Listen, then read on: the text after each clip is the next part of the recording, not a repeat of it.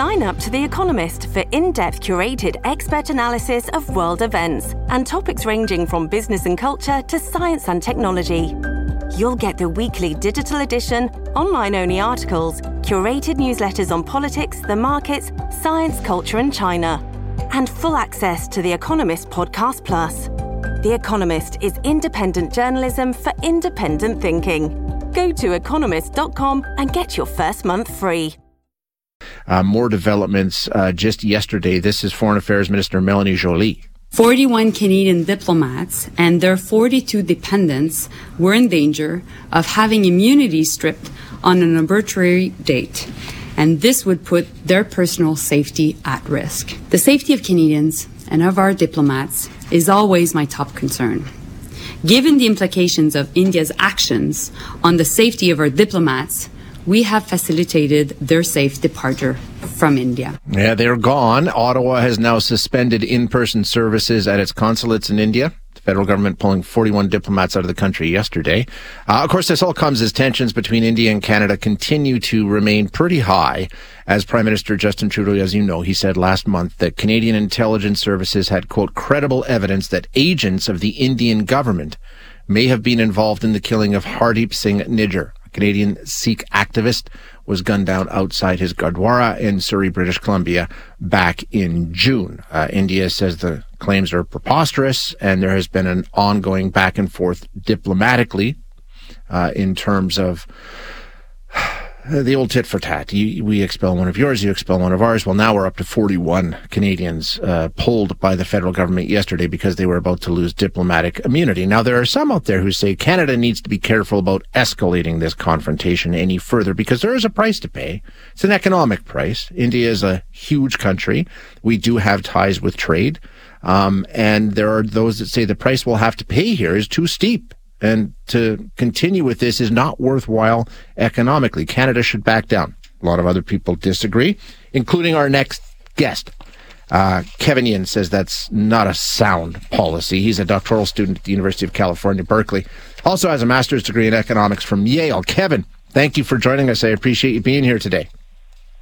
Thanks for having me, Shay. Yeah, you disagree with that idea, right? That the cost here is too much for Canada to bear. We'd be smart to cut our losses. You think Canada should not be thinking about giving in or ratcheting down this, right?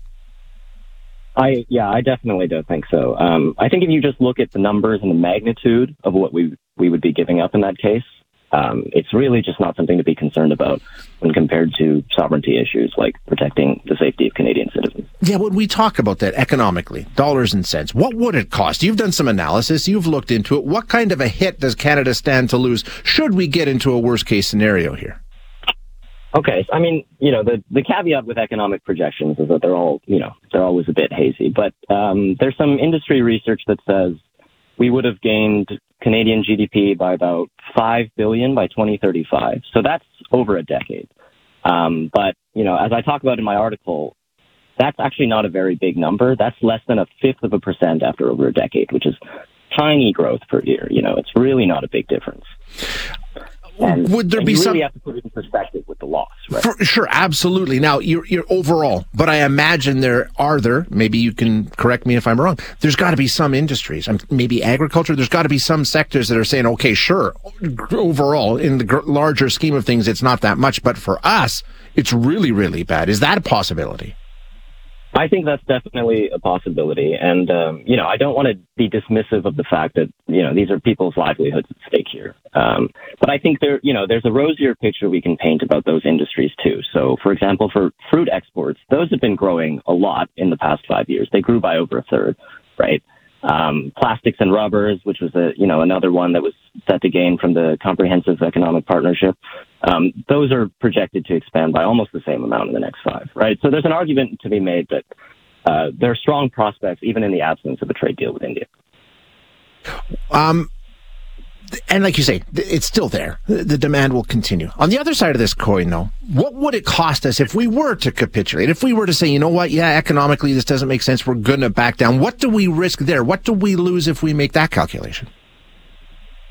I think the issue is that we really shouldn't look at this as like an isolated bilateral Canada v. India situation, right? I mean, India is not the only country with the incentives to interfere that would, enjoy an indication that an extrajudicial killing would go unpunished in Canada. And I think what we lose is setting a precedent that says we accept this, we can live with this. If your GDP is big enough, do whatever you want to us. And I think that's just really not a message you want to send, especially when the costs of not sending that message are not very high. Long term, what do you think that would lead to for us as a country should we make that choice? I think... Just overall it's weakness, really right?